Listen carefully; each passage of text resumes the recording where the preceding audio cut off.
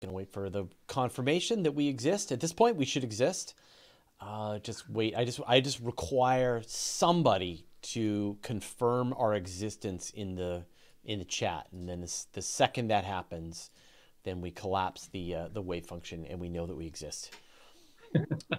Because I could Well, see, I could see that's the people. way to do it. I believe I that's, exist in yeah, yeah. several places at once. That we are uh, we're the Boltzmann brains that are observing. You guys who are watching this show right now, you are the Boltzmann brains that have suddenly appeared in the universe and are now observing us, confirming, I don't know, the Copernican principle or something. All right. Marty the Martian says that we exist, but they don't. So as long as one of us exists. Fred, it's good to talk to you again. Who are you? What do you do?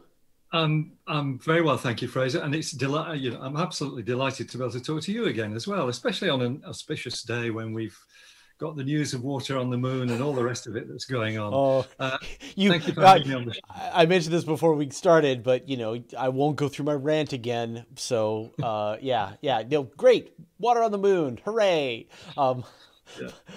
So, but yeah, who are you? For anyone who doesn't know, anyone who I guess lives on this hemisphere of the world, who are you? My name is Fred Watson. I was for 20 years the astronomer in charge of the National Observatory, of the National Optical Observatory, which was at a place called Siding Spring Mountain in rural New South Wales, near Coonabarabran, a town that has got an astronomical ring to it because of the observatory there. In fact, it was what was called the Australian Astronomical Observatory that I was astronomer in charge of. That changed its governance a couple of years ago. And so my job changed as well. I didn't go, as most of my colleagues did, to the university sector. I stayed with the government sector because we were a nationally funded facility. And they found a job for me, which has the delightful title of the astronomer at large. So I'm Australia's astronomer at large, which means that I'm kind of everywhere. Is exactly as you said. I'm a wave function, really, not a person. Right. Yeah. You're as big as you need to be, as big as Australia needs you to be. You're right there. So what does the astronomer at large do? I mean, what would your typical I don't know, month look like? It's a lot of it is this kind of thing, Fraser. It's doing what you and I both love. I know you've got the same passion for getting the word out as I have, and so the role itself is an outreach and advocacy role. So it's a lot of it is talking to the media, talking to other scientists, because having been a working astronomer, I know a lot of people all around the world, many in your country, as well as here in Australia and in Europe. And so find out what they're doing, which is fabulous. It means I can go and talk to people and get all the latest exciting stuff, which they often have to say, you cannot possibly tell anybody about this because it's embargoed. Oh no. Yeah. Oh man, you're triggering me. I'm sorry. Yeah, I'm not trying to wind you up, but there's a sort of grown up part of it as well, in that the little branch of the government department within which I work is responsible for a couple of the major national facilities that we are involved with here in Australia. One is on home soil, or at least partly on home soil. That is the Square Kilometre Array, which, as you will know, will be, when it's built, the world's biggest radio telescope, with a low frequency component in Western Australia, a really radio quiet region of the world, the mid-frequency component in Southern Africa, actually in the High Karoo region of South Africa. The mid-frequency component will use dishes, very much along the lines of what we imagine a radio telescope to look like. But the low-frequency component in Western Australia will consist of 131,000 Christmas trees. Because their antennas are about 2 meters tall, a little bit higher than me, and they look just like a Christmas tree. They're Yeah. an unusual kind of dipole. 131,000 of these, which means the telescope is steered electronically. It's not pointed by bearings and things of that sort. It all happens in the computing. So that's one component of the branch that I work in. The other is that here in Australia, since 2017, in fact, we've had a strategic partnership with the European Southern Observatory, which, as you know, run telescopes in Chile, in particular the very large telescope at Cerro Paranal, which is a misnomer because it's 4 telescopes, not one. Yeah. But the VLT is a facility that Australian astronomers can now access because of this deal done between the Australian government and ESO. And so we administer that as well. Right. How is Australia? Because last time I was, or the last time and the only time I was in Australia, the quality of the seeing blew my mind. You know, here in Canada, we get the core of the Milky Way just barely rising above the horizon, and then for 1 month in the summertime, and then it heads back down, and then it's gone. And that's where the planets also follow this sad, dim pathway across the southern horizon. For you, they go right overhead. The core of the Milky Way goes right overhead. And the clarity of seeing the Milky Way without all of that muck of the atmosphere was like, it just blew my mind. The way I describe it, and I wasn't even in the darkest outback, I had trouble finding constellations that I knew were in front of me because there was so many stars, and they were so clear that you couldn't tell where the bright stars began and the dim stars ended. It was stunning. Why are there not more big observatories in Australia? That's a great question, and you're absolutely right. It was the galactic center, the center of our Milky Way galaxy, that brought me to Australia in the first place, because I had to observe variable stars in that region of the sky. This is about 150 years ago, something like that. Yeah, relativistically speaking, yeah. Yeah, so that's right.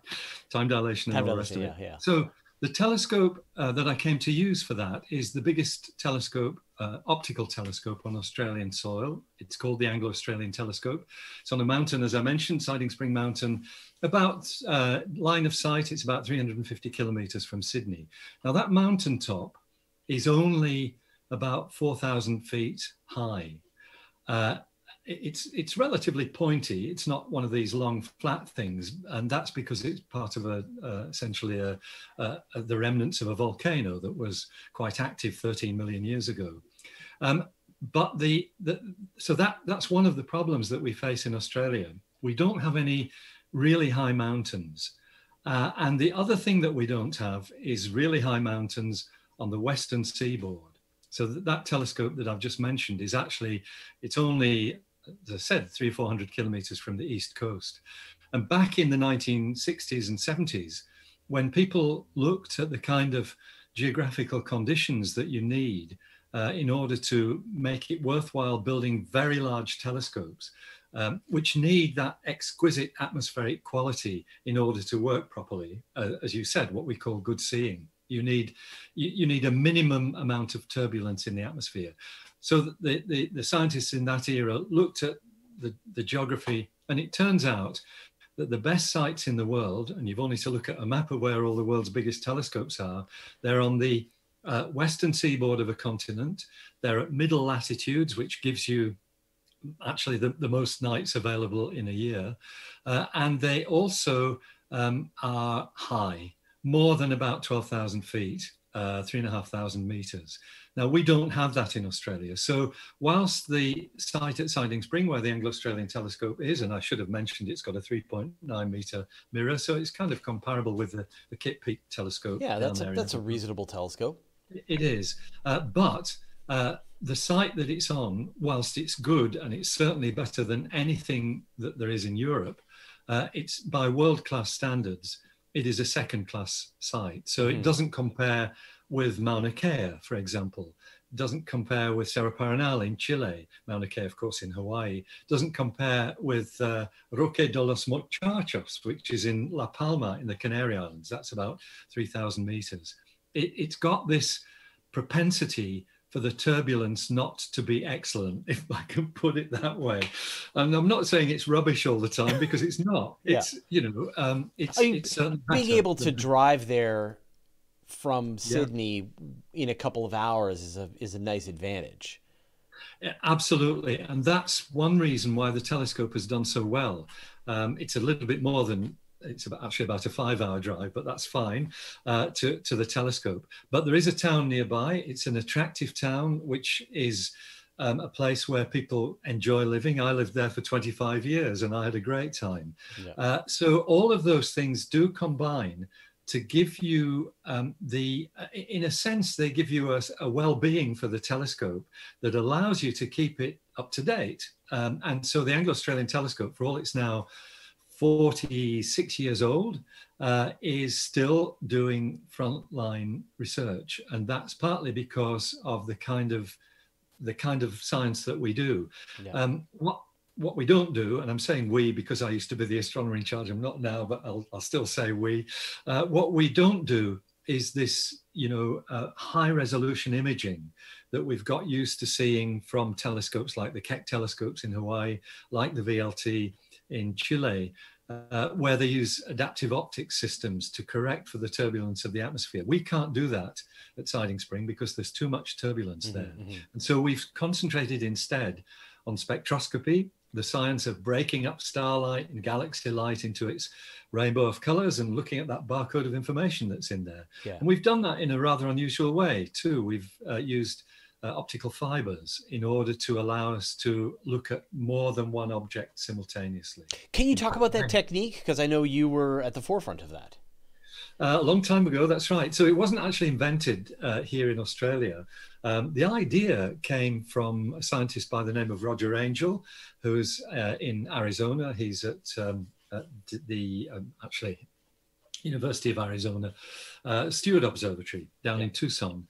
And he was recognizing in the late 1970s that the communications industry was producing optical fibers which had very, very high transmission. In other words, you put light in at one end and a kilometer away at the other end, you're still getting almost the same amount of light out of it.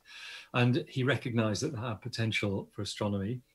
He then figured out that the best thing you could do with it is to use these fibers to sort of rearrange the objects in the field of view of a telescope. You're playing God almost. So when you've got a telescope which delivers an image, it might have thousands of stars or thousands of galaxies within that image. And you want to know the intimate details of all those objects. And the way to do that is to take a spectrum of each object. But if you're doing that one at a time, it takes you a lifetime. And that's kind of how things were when I started in this game. And so Roger Angel's idea was to use the flexibility of the fibers to pick off the light from the objects that you're interested in and then line them all up. Because that's exactly what you need for a spectrograph to make all these beautiful rainbow spectra of the target objects. It's a stunning piece of engineering when you see these. It's like a disc, like a metal disc, with a little hole for every galaxy that's going to be in your field of view, and then a little piece of fiber optic that is poking through this field of view, and then you're able to just perfectly get that light from that one galaxy. And it blows my mind to think about just this idea, right? That you would sort of hard code the sky above in this very detailed way. And yet, and yet we look at some of these really incredible sky surveys that have been done, some incredible work has been done with this technique. It's very successful, very productive way of observing large amounts of the night sky to get this spectrographic data. That's exactly right. What you've described is precisely what we did in the early days, because it was the only way we could think of to do that alignment of each fiber with its target object. Because you need to make that alignment with an accuracy of round about 100th of a millimeter. So it's no good just plonking optical fibers anywhere. They're only a 10th of a millimeter in diameter anyway. So it all becomes a high precision venture. And what we did in Australia was turn it from an experiment, which is actually what Roger Angel's group did. They did develop it to quite a large extent, but I think we kind of ran with it a bit more in Australia. We took the idea of drilling holes in plates. That all worked well until we realized that it was costing a fortune to have all these brass plates with lots of holes in them. And so in conjunction actually with the University of Durham in England, we started devising robotic instruments where you could use a machine to position the fibers. And in fact, the main system, which is still in use on the Anglo-Australian telescope, was developed in the late 1990s, is an instrument with an absolutely uninspiring name of 2DF. And 2DF stands for 2-degree field. That's the field of view that the telescope sees. And the way it works is that you have a steel plate, and each optical fiber has a magnet attached to it, so it will stick to the plate, and it's got a little prism on the end so that the light from the mirror can actually get into the fiber through a right angle. And that 2DF machine had 400 of these optical fibers and a robot that then positioned each one of them in turn. How long would that take for the robot to? Well, it takes about an hour, but the clever thing is that you have two of these. So you have one that's looking at the mirror gathering light, and another one that's being set up by the robot, and then you interchange them. You switch them around, so you don't lose any time. Forgive me if I finish the story off though, because my role in all this was to produce the world's first truly wide field fiber optic system, which is on an instrument called the United Kingdom Schmidt telescope, which has a field of view of 6 degrees. Big enough to take in the whole of the Hyades star cluster easily. And that we built a succession of instruments culminating in a robotic machine with the name, which is quite predictable, of 60F, the 6-degree field. But now there is a new version of this, which is still being commissioned on the telescope, which gets rid of the robot and positioning these things one at a time. Each optical fiber, and there are 300 of them, has its own micro robot built into it. So it just kind of walks across the field of view of the telescope until it's in the right place. That's so cool. Simultaneously. Guess what they're called? Star bugs, because that's what they look like. Little bugs walking around inside the telescope. And so each little bug is sort of the end of a fiber optic cable, and it's crawling around in the field of view to position itself so that it's perfectly aligned with the galaxy that you're attempting to view, or star, or whatever you're trying to do your spectrographic field of view on. And then you take your picture, and then the little bugs reassemble themselves for whatever you're trying to look at next. That's incredible. I had no idea. What an amazing technology. That's so cool. What's interesting to me about it is this is exactly what we envisaged back in 1982. But the technology was, nowhere to be seen. But now that microengineering technology is all there. It's mechatronics is the name of the game.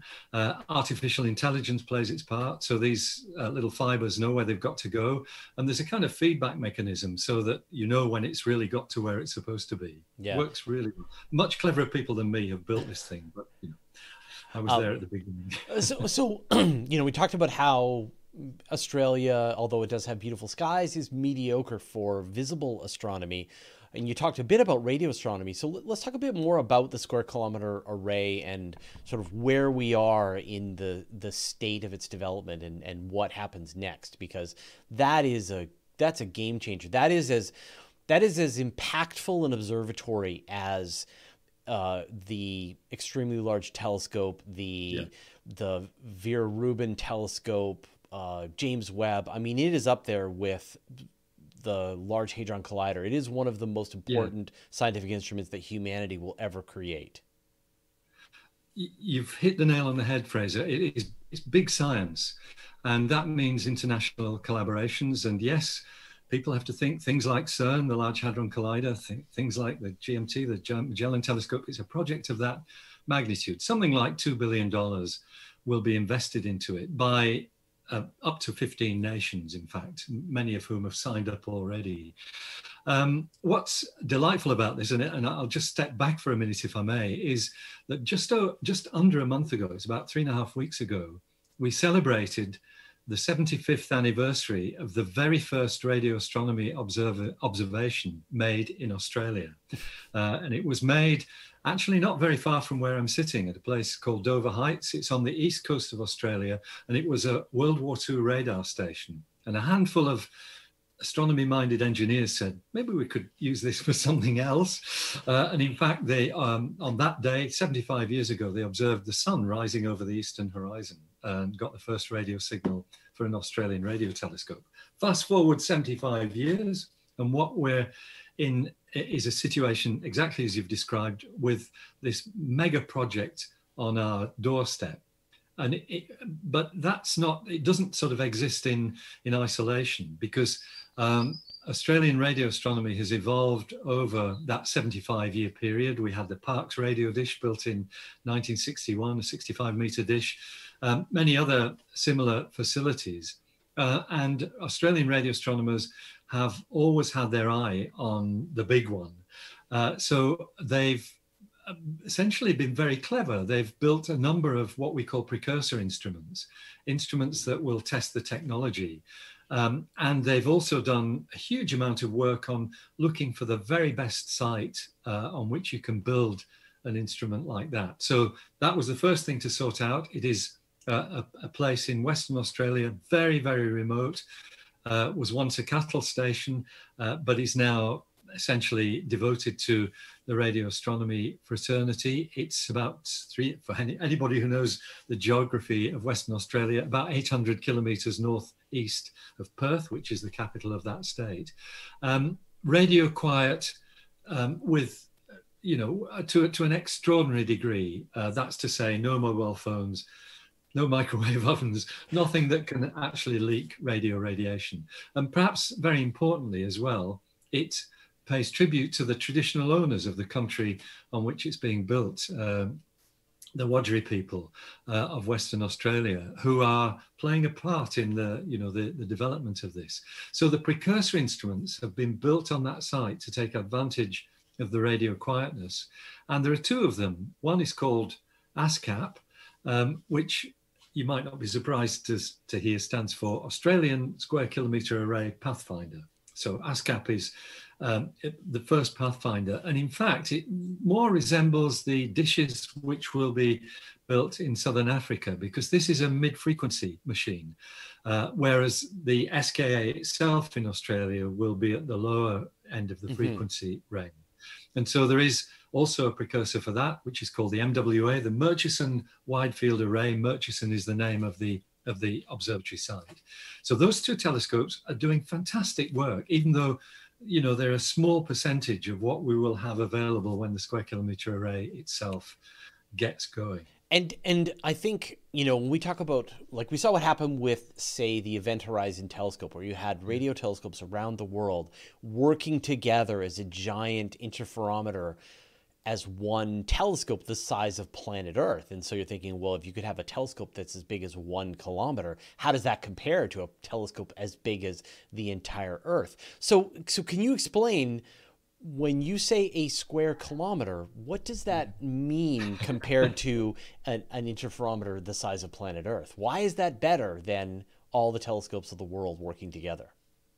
So that's a really good question. And it comes about because the square kilometre is, as it was originally envisaged, that was going to be the collecting area, 1 million square metres. So if you imagine, as it was thought to be originally, a whole set of dishes, and take the area of each dish, right, and then you add it together, a square kilometre, 1 million square metres. Now, it's changed slightly because it's a lot harder to work out the collecting area of a Christmas tree, because these are antennas that just stand up from the ground. But it will still be something like a square kilometre collecting area. So that, of course, is infinitely more than the Event Horizon telescope had. That was, if I remember rightly, 8 facilities around the world. probably the biggest ones were 20 or 30 meters in diameter. So even when you add all that together, you don't get anything remotely like a square Yeah, kilometer. I just What did you the get is math. The okay, good. the Chinese fast telescope Yes, is a 500-meter telescope. It gives you a area of 0.2 kilometers. there you go. So That's it's right. so it's you know it's still a fifth the size of the square kilometer array, the biggest Yeah. telescope that's ever been built. One single telescope. This is going to be bigger by a factor of five, at least. Yes, that's right. And of course, the great thing about this one is you can point it anywhere, whereas fast tends to look mostly upwards. Well, yeah, exactly. um, Wherever the hole in the ground happens to be pointed today. happens to be pointing, yeah. So But yeah, we'll talk about sorry, that, and then I want to talk about that Christmas tree because it is a radical design from very I much think so. Yeah. what we envision a radio telescope to look like. Absolutely. Just the difference between the SKA, the Square Kilometre Array, and the Event Horizon Telescope is the Event Horizon Telescope has these telescopes separated at vast distances. So you get the resolution, you get the detail, enough detail to see an event horizon that whatever it was, I can't remember how many Yeah. million light years M87 is away as the crow flies. Whereas with the Square Kilometre Array, you do get very high resolution, but it's the collecting area that is what makes the big difference. So turning to the Christmas trees, look, I'm not a radio astronomer. My background is in optical astronomy, but I do get kind of what's happening because if you think about these things looked at from above, they are cross shapes like that. And so the Christmas tree consists of a whole set of these dipoles, as they're called, steel bars, actually aluminium bars, placed at right angles to each other along a central axis. And they're Christmas tree shaped because they get smaller as they get nearer the top. And that sort of, we're familiar with that from VHF television antennas. Mm-hmm. You're far too young to remember the old. Oh no, I remember. No, I was there.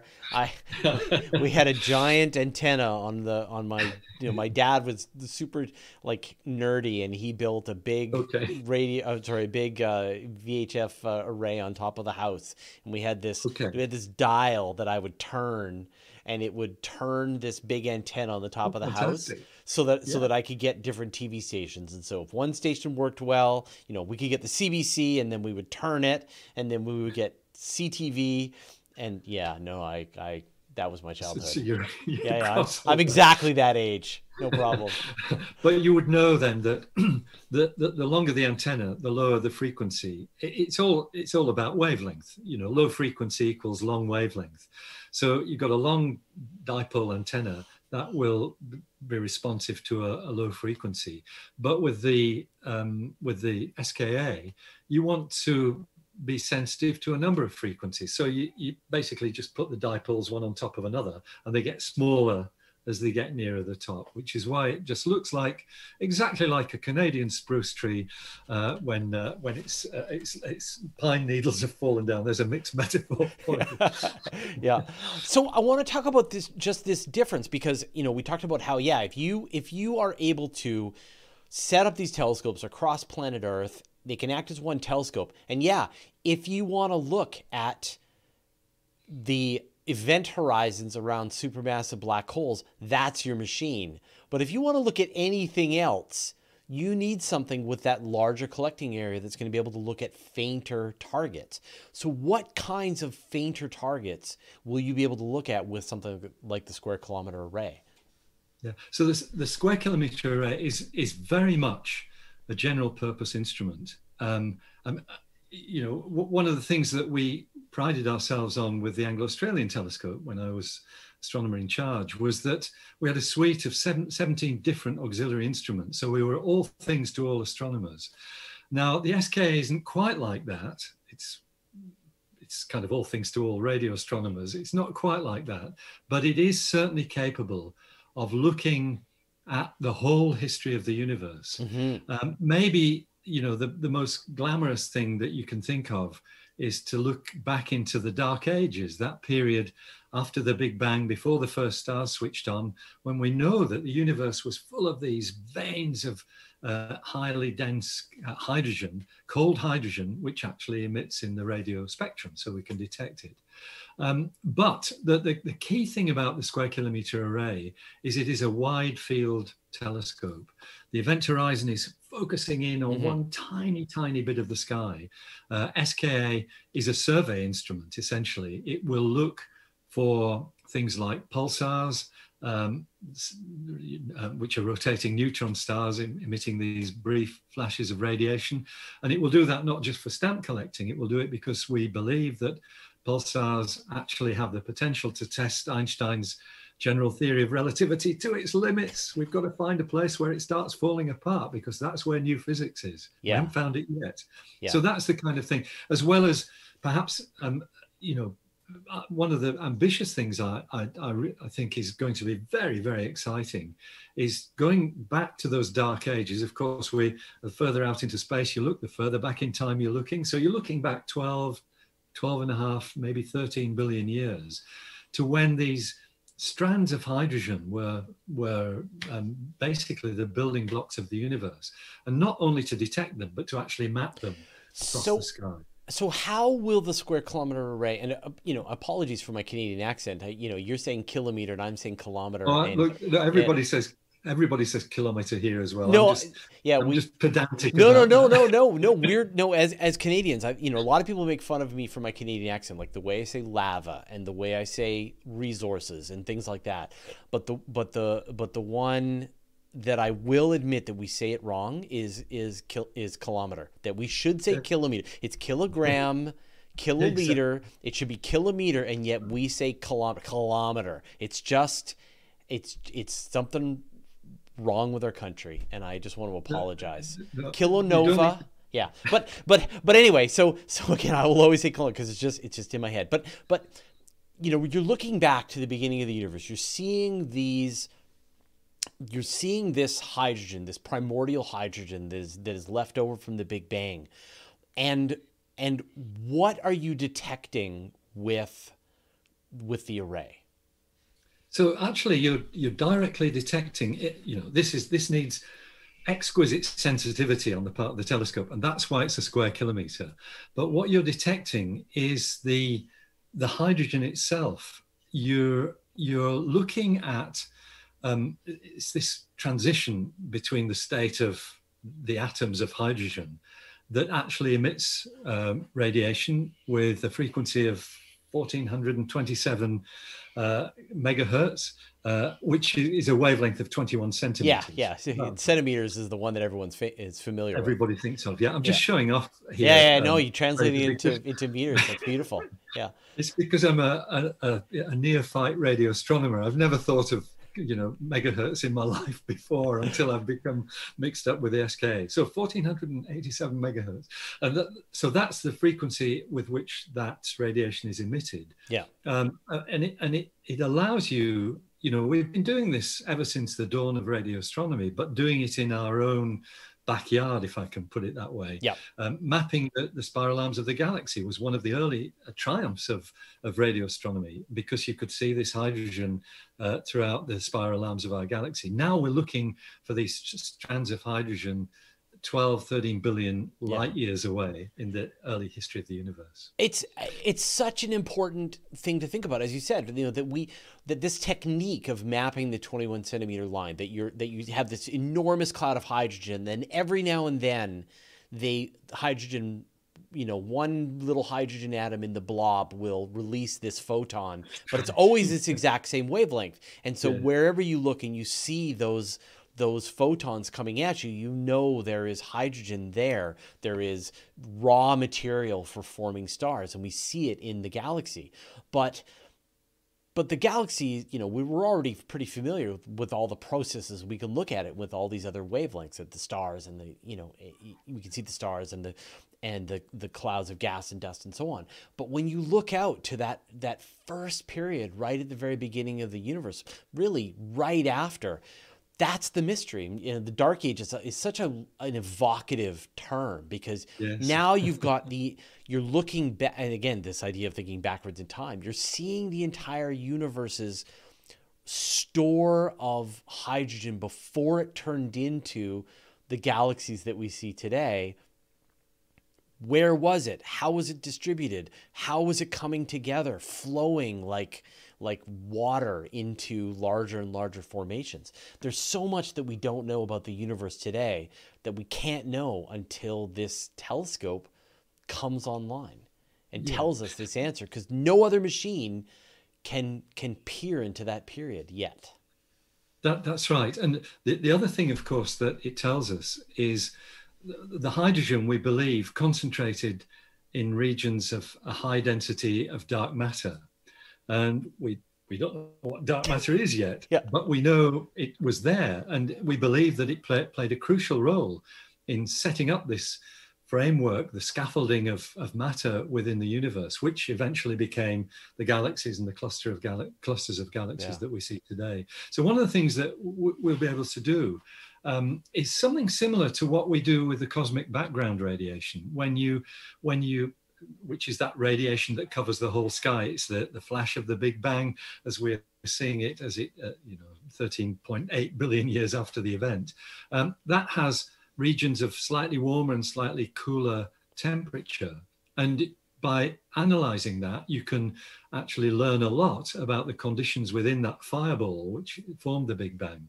So you're able to do something similar. If you can build a map of the structure of these hydrogen clouds or strands or framework or whatever it is, then you can do the same kind of analysis on that. And that gives you an intermediate stage between the universe at the Big Bang and the universe today, which tells us something about the evolution of the universe and may illuminate one of the other big problems that we don't know about, which is dark energy, this stuff that makes the expanding universe accelerate in its expansion.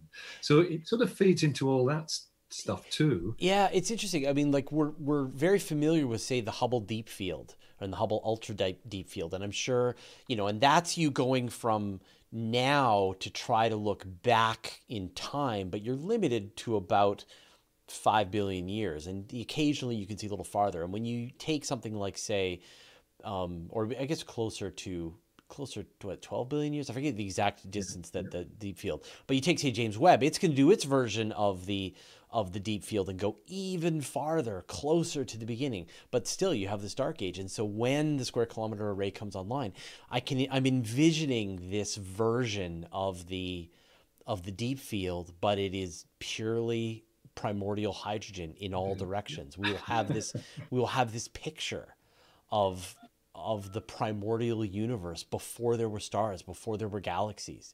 It'll be one of the most important surveys, one of the most important pictures, I think, that humanity has ever created.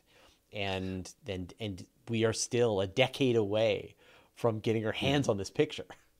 I mean, hopefully not quite a decade, but getting on for that. When's first light for square kilometer so array? It's in the region of 2027, 8, 9, perhaps. Yeah. Towards the end of the decade. Yeah. And just to actually answer a question that you asked 20 minutes ago, sure, the status at the moment is that the observatory itself, the Square Kilometre Observatory, as a sort of formal entity, will, we hope, come into being before the end of this year. Yeah. And that will allow, that puts in place the mechanism whereby contracts can be let for the structure and the electronics and all the rest of it.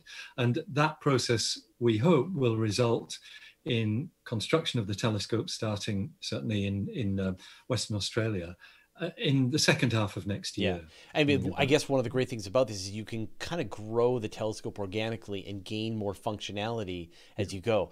And, I think we'd be remiss to not talk about the fact that the similar process is happening in Australia, in South Africa, with a similar scale, incredibly technical telescope there with Meerkat and moving on with that, right? Yes, absolutely. So the other half of the SKA is in South Africa. It's actually an evolution from the Meerkat facility. I love the name Meerkat. It beats ASCAP into the ground. Yeah. And do you know how it was derived? It's a I mean, it's a really nice backronym, story. obviously, right?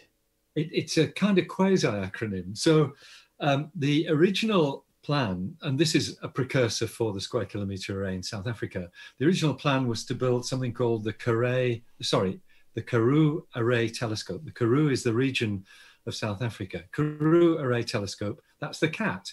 So they said, we're going to build the cat, and that everybody was happy with that. And then the South African government increased the funding so that they could build, I think, 60 antennas rather than 30. So that they decided to call that Moorcat, which in Afrikaans is meerkat, which of course is one of these. Yeah, well, those little critters. Lovely. Yeah, that's beautiful. Lovely work there with the name. And I want to get on to talking about Starlink, but I just wanted to add one more thing that makes me really excited about the Square Kilometre Array, and that's for the people who are, really excited about the search for extraterrestrials. It will be the most powerful tool again for detecting. And the quote that I always like to run with is that the Square Kilometre Array will be capable of detecting Earth's radio traffic, like just for airports, airport radio traffic, for about 100 light years.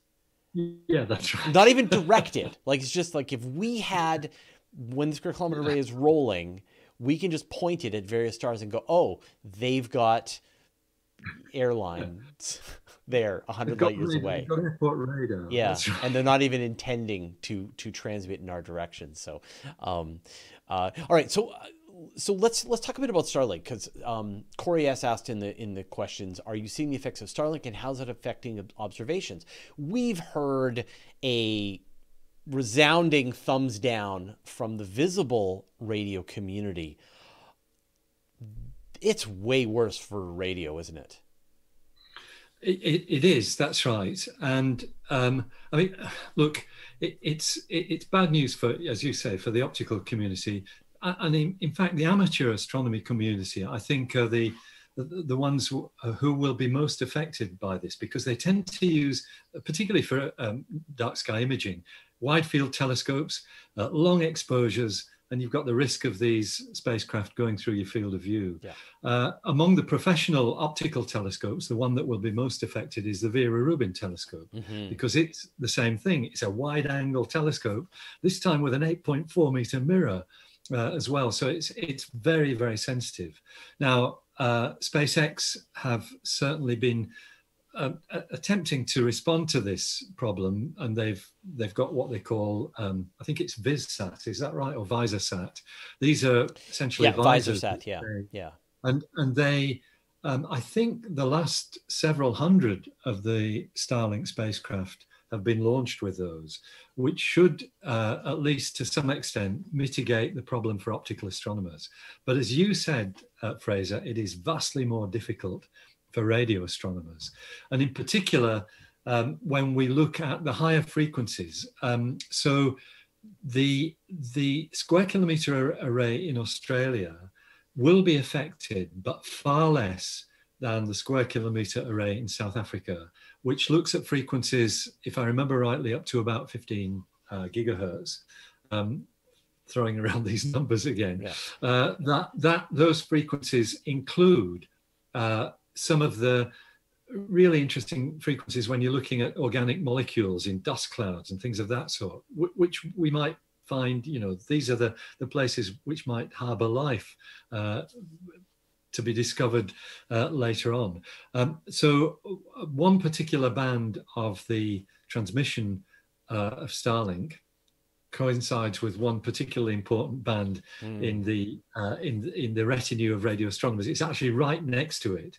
So the worry is that you'll get leakage across into the radio astronomy band. So there are talks underway as we speak about the possible mitigation strategies. For example, as the Starlink spacecraft are flying over the High Karoo in Southern Africa, whether their antennas can be deflected so that they're not beaming directly down at the antennas. Yeah, the problem.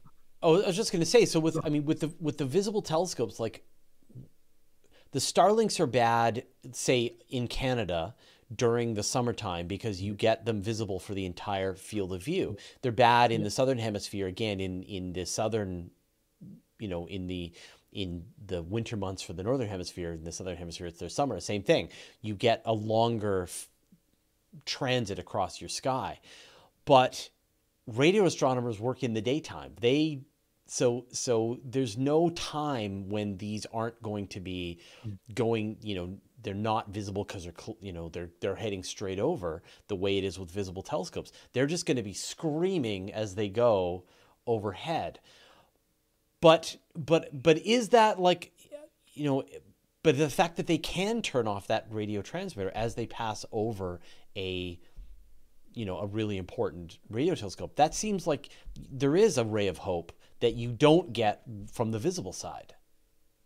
That's right. And as I said, discussions are in place or in progress about that. The Square Kilometre Array organization released a fairly lengthy document about a month ago, which elaborates on exactly what the effect is likely to be on the Square Kilometre Array in South Africa, and suggesting the remedial strategies that that SpaceX might like to put in place. And I think those discussions are ongoing. I'm actually in a meeting the day after tomorrow, Fraser, which is concerned with exactly this issue.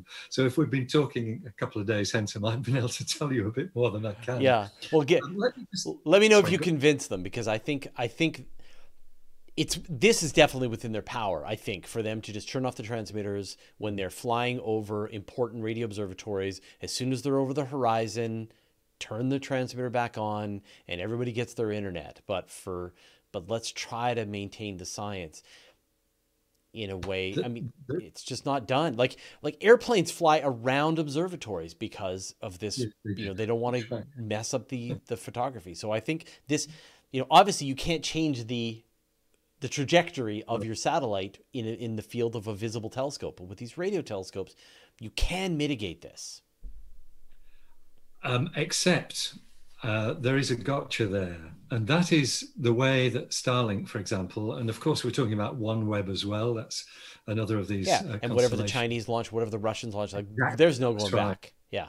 There's many of them. So for the Australian Square Kilometre Array, there might be a problem that is actually less tractable. And that is, even though the Australian telescopes have low frequencies which are not sensitive to they're not the same frequencies that the Starlink spacecraft are broadcasting on.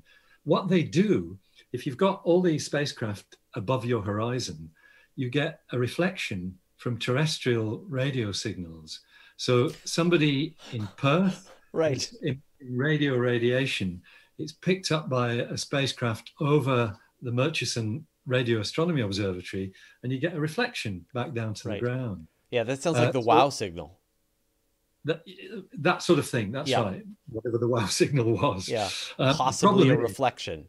Yeah, possibly a reflection. That's right. And that is it's a lot harder to see how you can mitigate that, because what you've got to then do is say, okay, everybody within 500 kilometers radius or 500 miles, whatever, turn your emissions off, and that's never going to happen. Right. So it's one of the problem. One of the things that surprised me when I talked to radio astronomers who are involved with the Square Kilometre Array, they are worried about the reflection of terrestrial radio transmissions off the moon.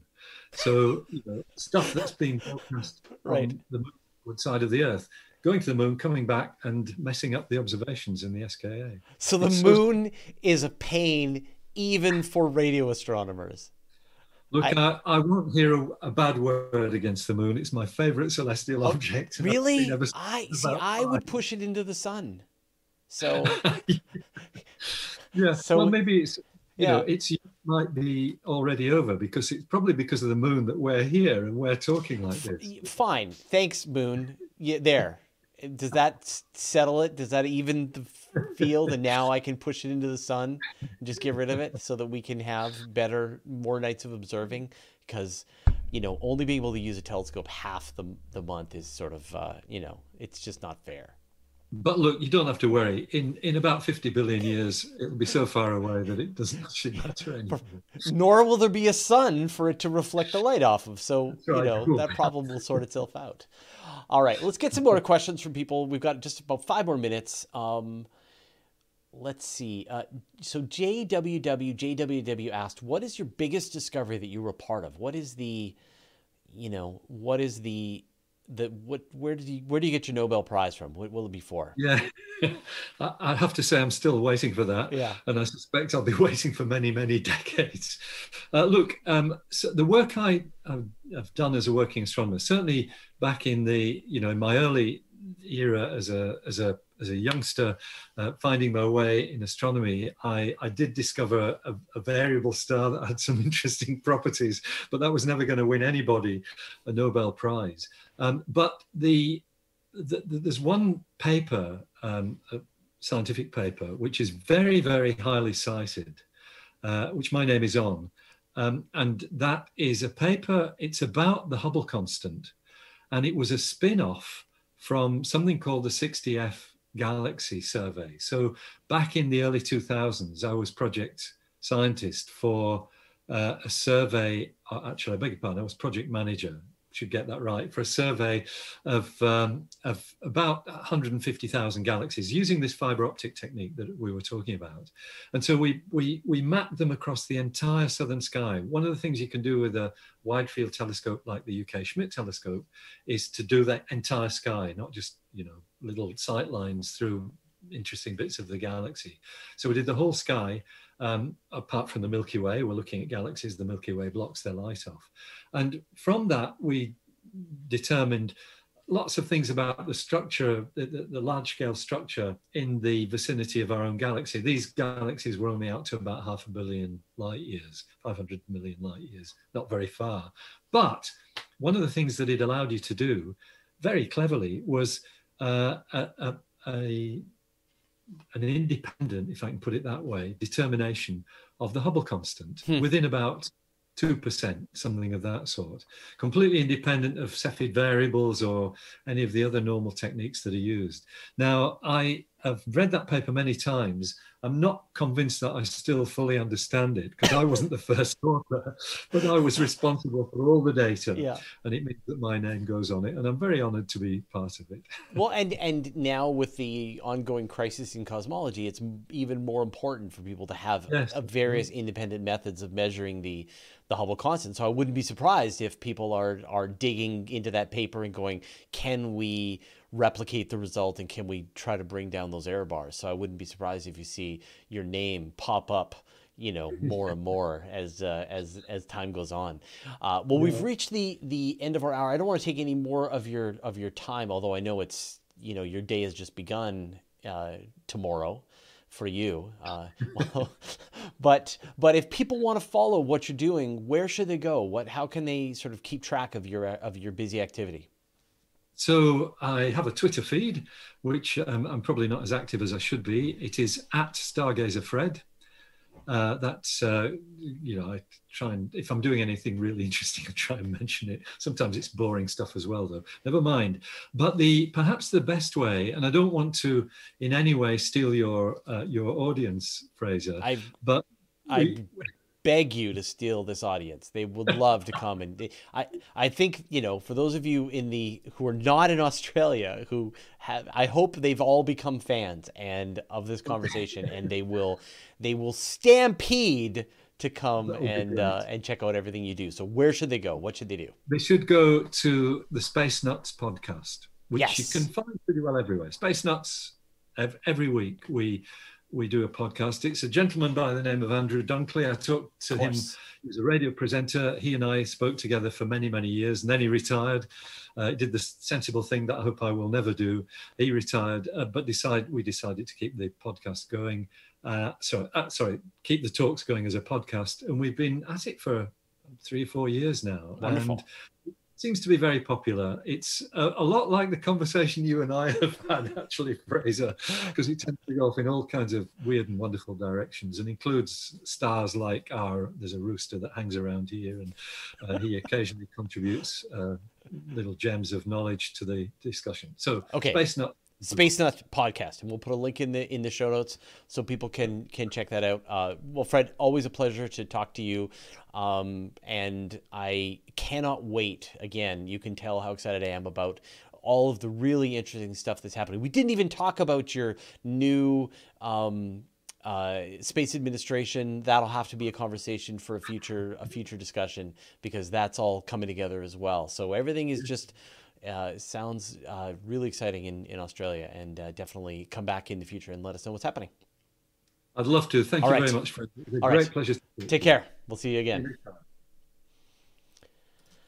Thanks, everybody. Oh, and everybody, before I just hang up, remember, if you've got a bunch of questions that we didn't get to in the chat, go ahead, put them in the comments. I will gather a bunch of them up, and I will answer them in some future question show.